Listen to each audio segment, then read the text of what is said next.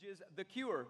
And the Bible says this: Then a demon-oppressed man who was blind and mute was brought to him, and Jesus healed him. Amen. Thank you, Jesus. I just love reading that. I'd read that every day of my life. And Jesus healed him. And Jesus healed him. And Jesus healed him. And I'm glad he's the same yesterday, today, and forevermore, because he's still in the healing business. And he healed him so that he spoke and he saw. And all the people were amazed and said, "Can this be the son of David?" But when the Pharisees heard it, they said, "It is only by Beelzebub, the prince of demons, that this man casts out demons." Knowing their thoughts, Jesus said to them, "Every kingdom divided against itself is laid waste, and no city or house divided against itself will stand. And if Satan cast out Satan, he is divided against himself. How then will his kingdom stand? And if I cast out demons by Beelzebub, by whom do your sons cast them out? Therefore they will be your judges. But if it is by the Spirit of God that I cast out demons," here's the main part, "then the kingdom of God has come upon you." Father God, in the name of Jesus today, we ask for the kingdom of God to come on us.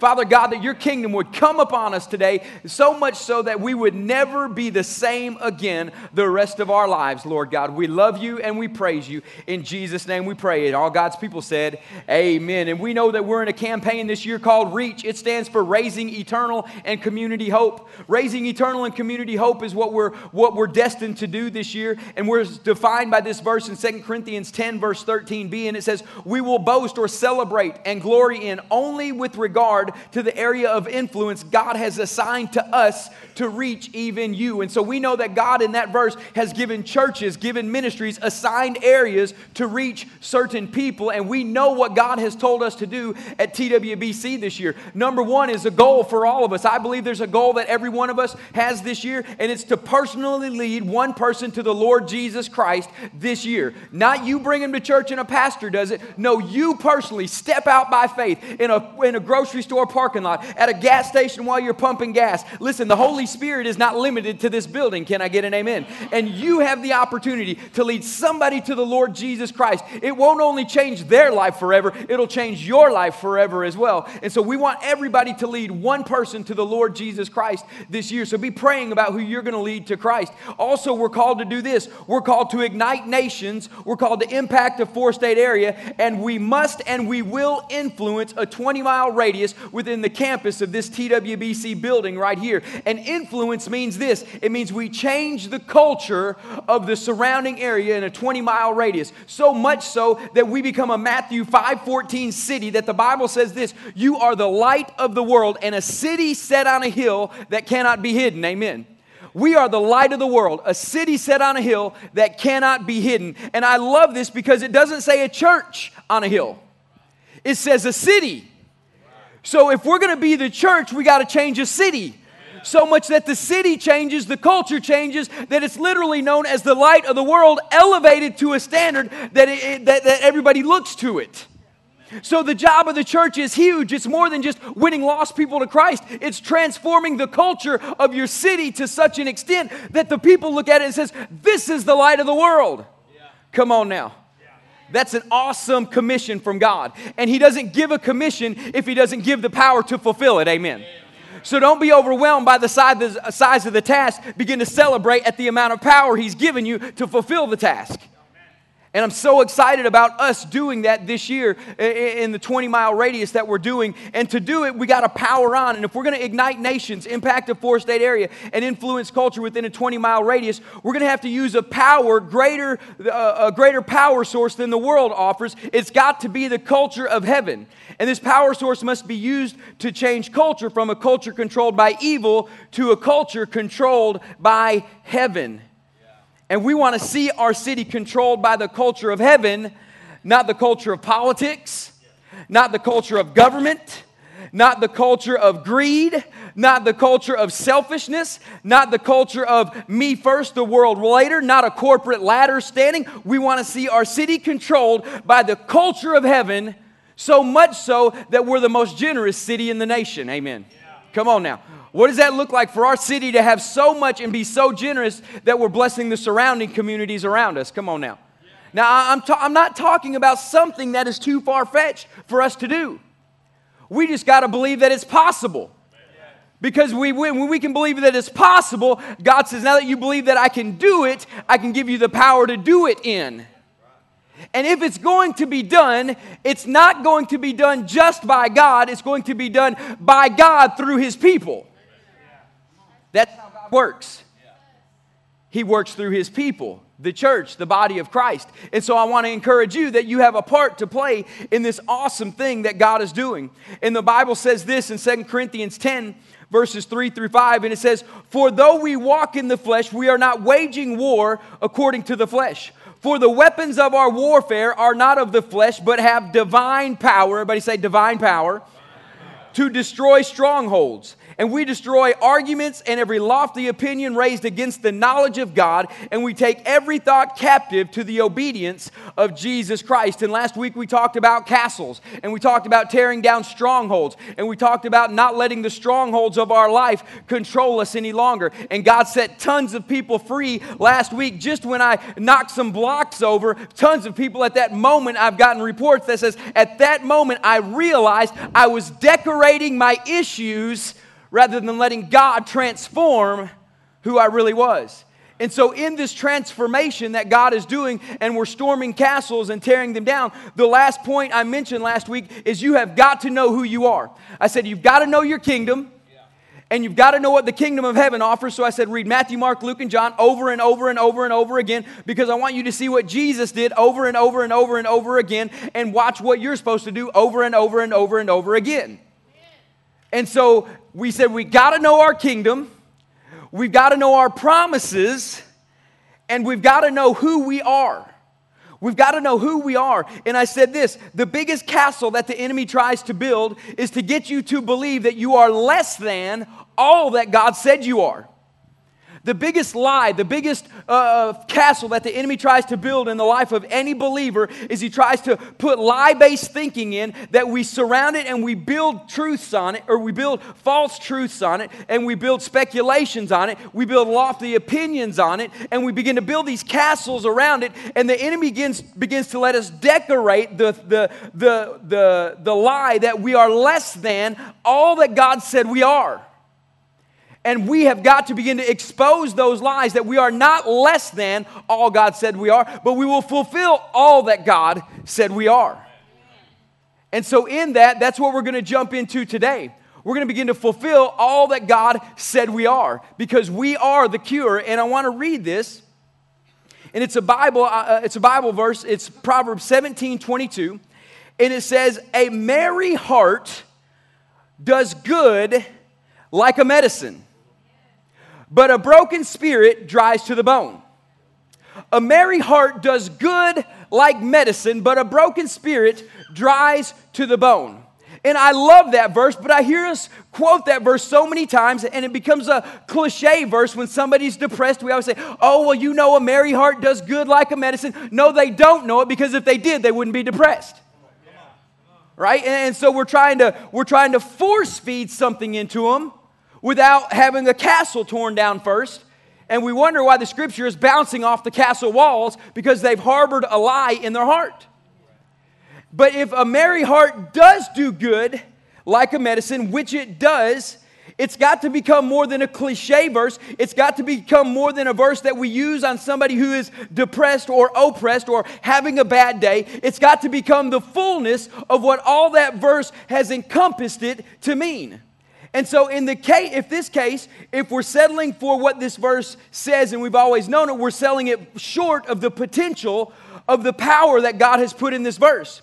What this verse literally means, a merry heart does good like a medicine. The condition of your heart is the cure to the darkness around you. If a merry heart does good like a medicine, and a broken spirit dries to the bone, or a broken heart dries to the bone, the condition of your heart is the cure for the darkness around you. Maybe this is why Jesus spent so much time talking about the condition of your heart.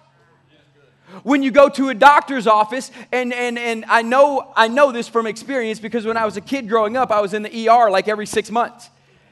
My parents always said for a while, till they understood power of words, "You're an accident waiting to happen." right? I mean, because if something was going to happen, I was either crazy enough to do it and I would get hurt in the process, or if it was going to happen, it was going to happen to me. And so about every 6 months, I was in the ER for some crazy reason, a broken leg or whatever it may be. And I realized, and still today, when you go into a doctor's office, you don't just get to go into a doctor's office. They hand you a stack of papers, and you got to begin to answer pages of questions on every single page and put your signature at the bottom. They want to know who you are. Spiritually in your life, if I were to give you a stack of papers, would you even know who you are as a believer? Would you be able to go down this checklist and says, yep, that's me, yep, that's me, yep, that's me, yep, that's me, yep, that's me, that's me, that's me, that's me, that's me? Because if I said you're an overcomer, you're more than a conqueror, you're blessed when you come in, you're blessed when you go out, no weapon formed against you can prosper, and you had to start checking off those things that you knew that you were you, not just knew, had knowledge, but had experienced in your life, that no weapon formed against me can prosper. I know it because I know what the Bible says, but can I check it because is it me? See, there's a difference between what the Bible says about you and what you have experientially known in your life. And a lot of us, if we had to go down this paper and check off what we experientially know in our life because we've experienced God in that area, I want to know if you know who you really are in the body of Christ. Because in this life that we live, the Bible says this, the weapons of our warfare, and it says we don't wage war according to the flesh. And so he's talking about warfare here. If I'm going to war, I don't want somebody leading me into war that sat behind a desk and been a paper pusher all his life. I want somebody who's gone through Navy SEAL training. Come on now. I want somebody who's had some experience on the field. I want somebody who hasn't just been there and says, I've studied the paper, I've done the paperwork. I want somebody who knows what they're doing when they get on the field of battle. And listen, some of you, this is going to irk your religious spirit. People always say, well, when you go to a doctor, well, is he born again and is he saved? I just want to know if he's good. Listen, I can pray for myself.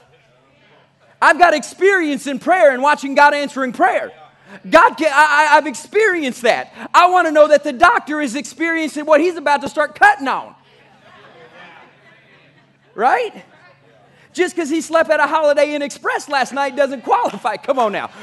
Doesn't qualify him. And so what we've got to begin to understand is, do you know, and if we're going into this warfare and we got divine power, I know you know about it because you've read it, but have you really experienced it? So when you go into battle, you know what you're doing. See, you can read all about how to shoot a gun, but when I hand you a gun, it's a different story. Come on. And if you just read all about how to shoot a gun and somebody hands you a gun, make sure I'm not in the room. I don't want to be around you. We've got to begin to know who we are. And when I mean know, I mean go through an experience in life.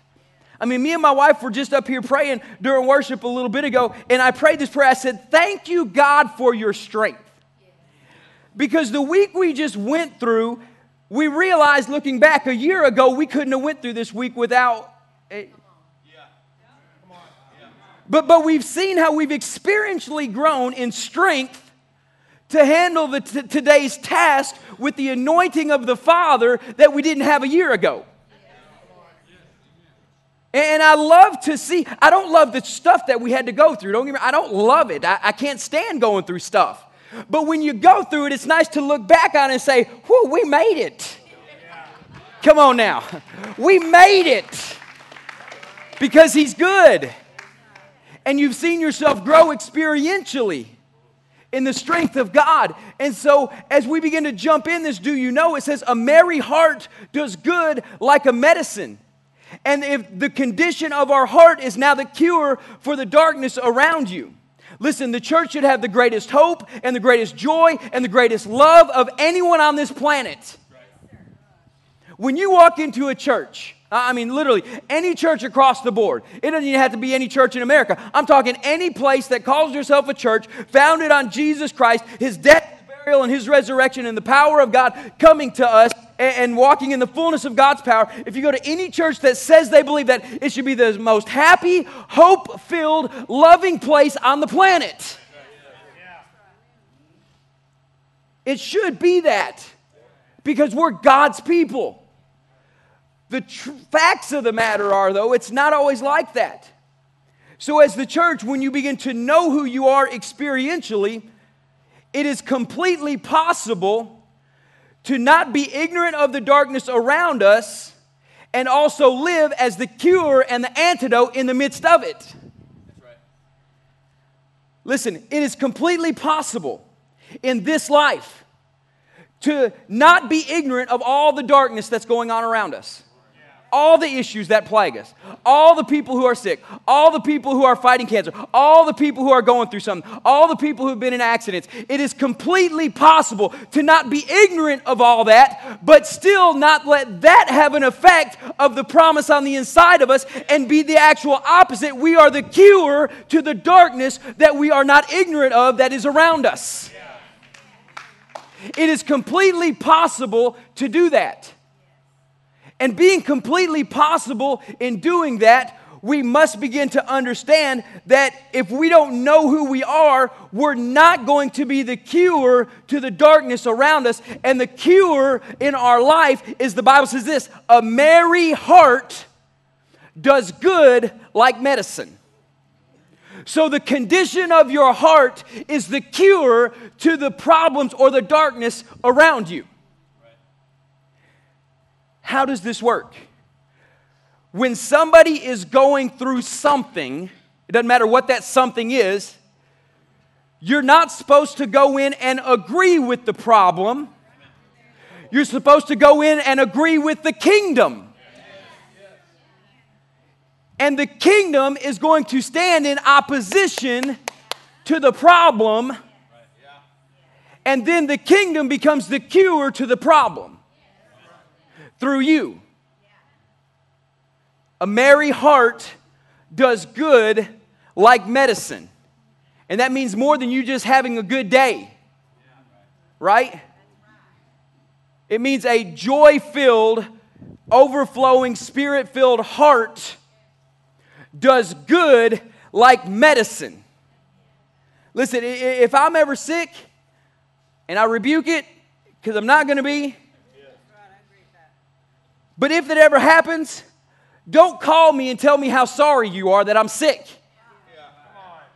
I do not want your agreement with my sickness. I want you to call me and say, Pastor, this is what the Bible says about the thing that you're experiencing right now. And the good thing is, heaven and earth will pass away before God's word passes away. So God's word is more true than your physical sickness that you're struggling with. So I'm believing the word over your sickness. We must begin to realize that if there is ever a cure to the darkness that is impeding on the church, it's going to come from within the hearts of the believers that gather together on a weekly basis or a daily basis or whenever you get together. We are the cure to the darkness that is around us.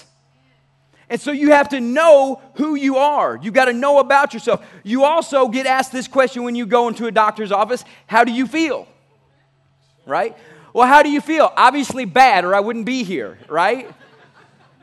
And I bless all you people in the nursing industry. You have to put up with some messed up people with bad attitudes. I just bless you in Jesus' name. I hope I never got to see you at your profession. Amen. But I bless you in Jesus' name. But you always get this question asked to you, how do you feel? Listen, it is completely possible to live in the reality of His kingdom no matter what happens around us. We speak the cure that is in us through the resurrection of Jesus Christ. It is completely possible. And notice I got possible in all caps, and you're going to see that a couple more times throughout this message. It is completely possible, because with God, all things are possible, to live in the reality of His kingdom. Now, this is the problem where most believers fall short. We live in the world, and we think the reality is this world, but when the truth of the matter is, once you got born again, your reality became His kingdom and the Word. Your reality isn't the world. What you're living in is the world, but your reality is the kingdom of God and the Word of God. When I became born again, my new reality was this. I am born again. The old man is dead. I'm a new creation in Christ Jesus. The reality, or the world I'm living in, says just the opposite. But my reality is, hey, if I'm born again, my reality is I am a new creation. I'm a brand new creation. The old is gone, the new has come. And listen, don't sell that scripture short and just think it's talking spiritually. Some of you have missed out on some physical manifestations of the kingdom of God in your life because you think that's only talking about a spiritual rebirth. It says this, it says, you are a new creation. The old has gone, the new has come. It doesn't say just the old spirit is gone. It says the old is gone. And the new has come.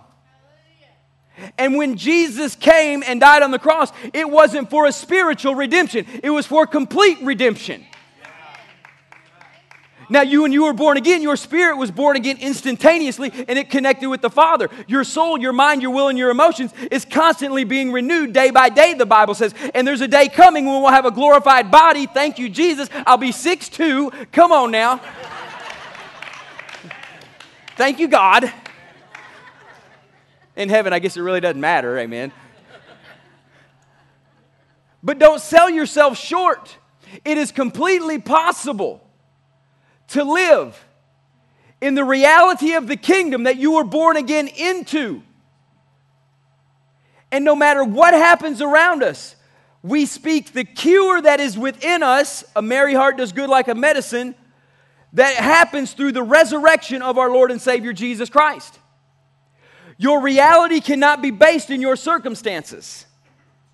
If you let the reality of your life be based in the circumstances of the world, no wonder you're not a happy person.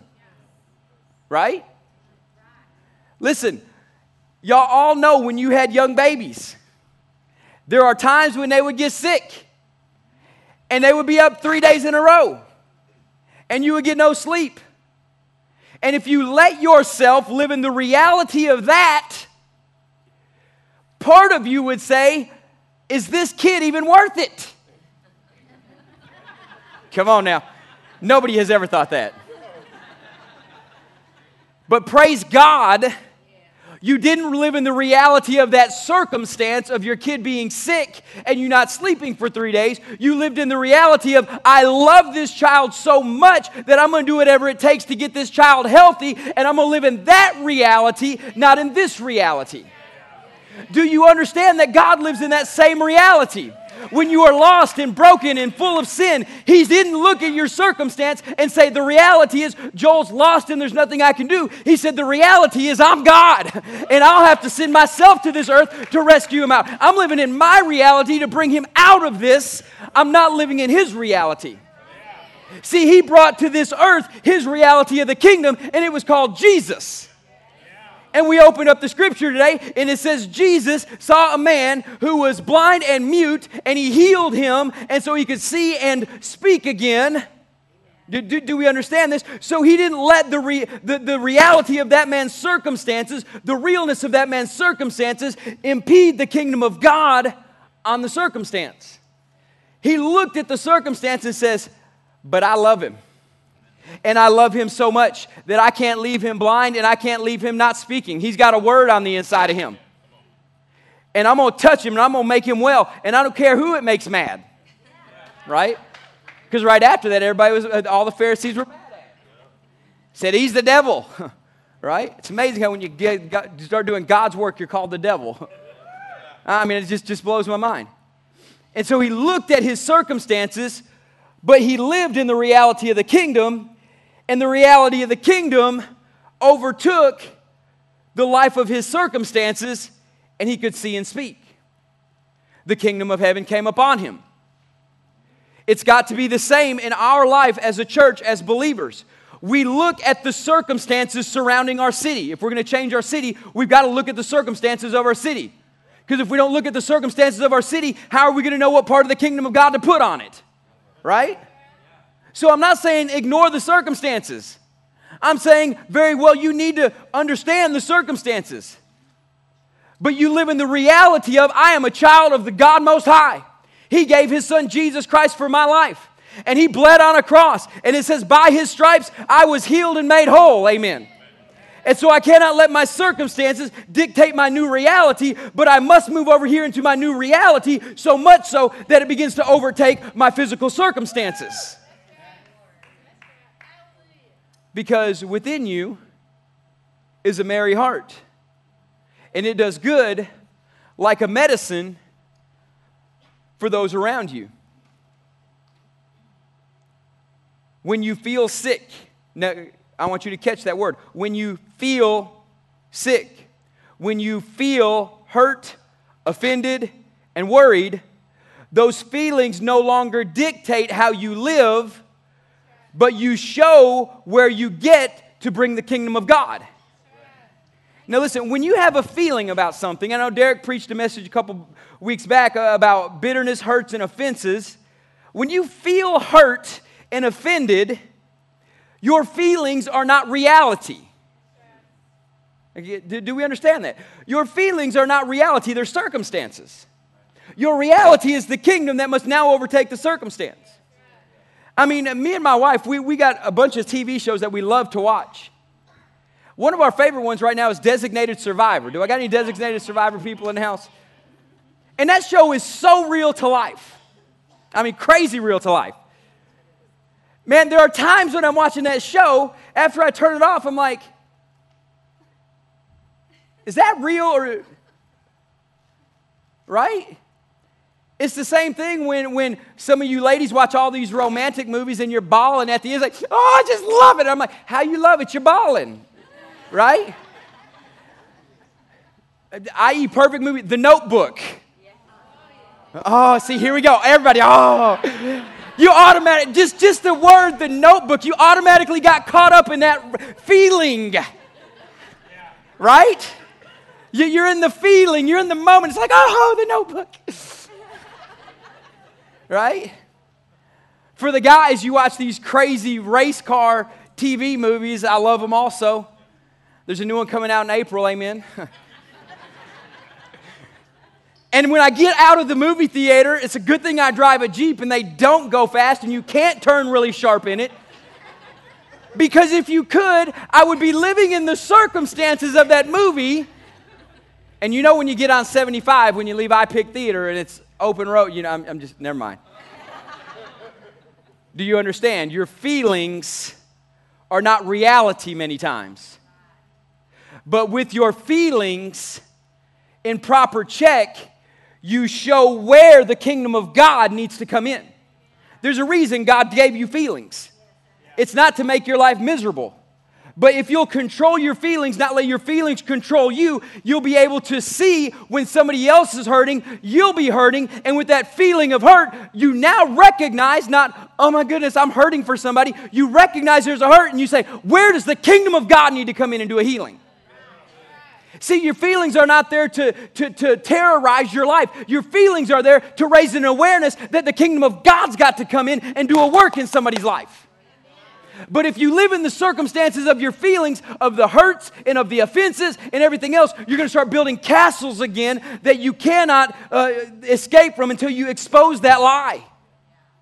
So when you begin to see that your feelings in a certain area, you need to put them in check and say, why am I feeling hurt, offended, sick, whatever it is?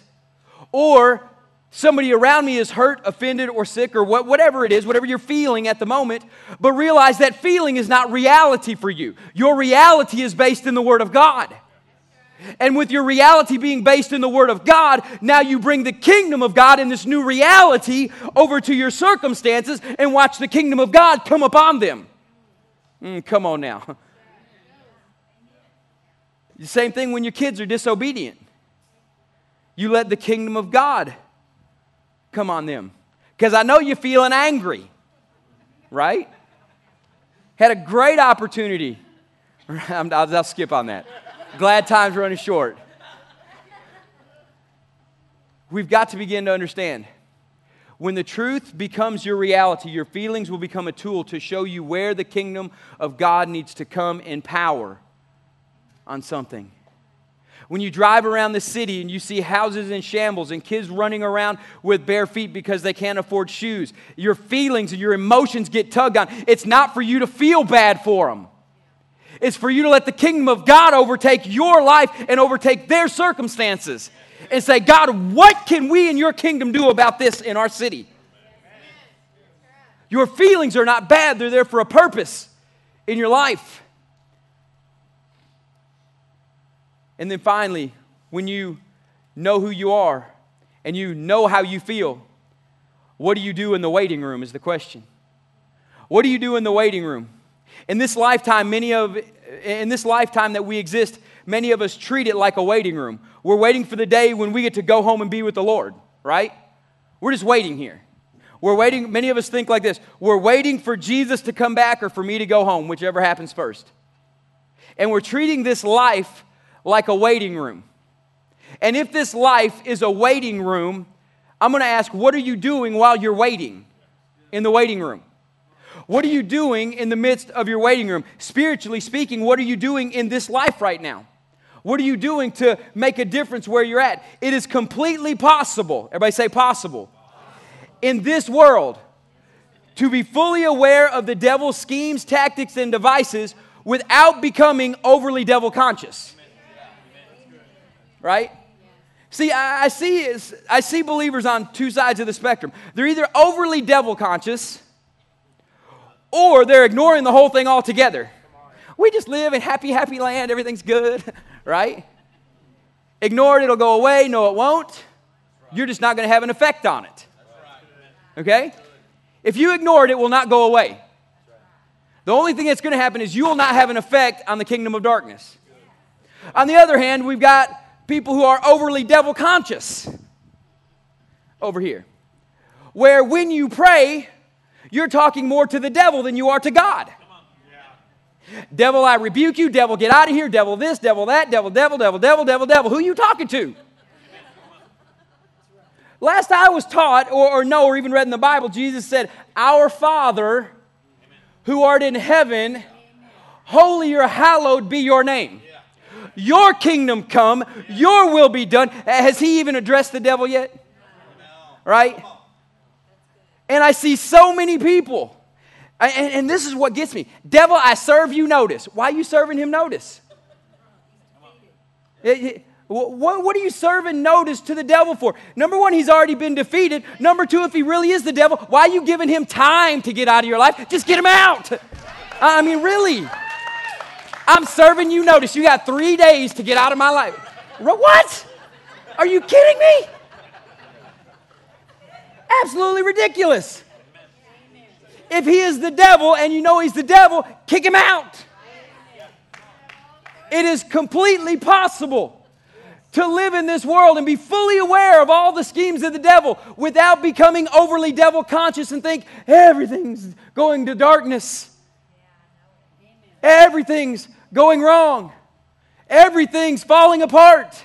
It's completely possible to live in the kingdom of God. And I want to read this scripture to you.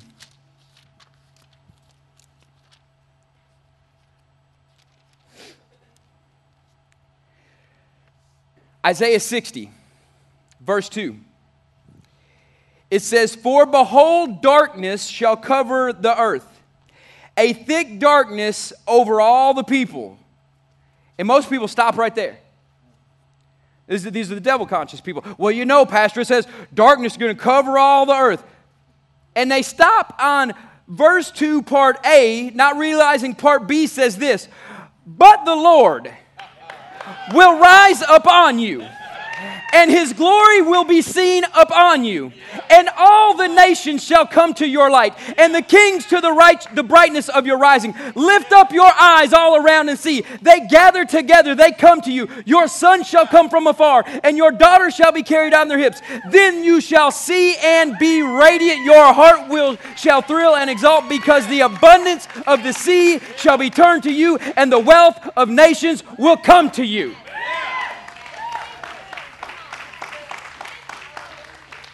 Now, I got a hard time understanding how out of all that I just read, you dwell on darkness shall cover all the earth. Really? When it says you're going to rise to a place of radiance? Come on now.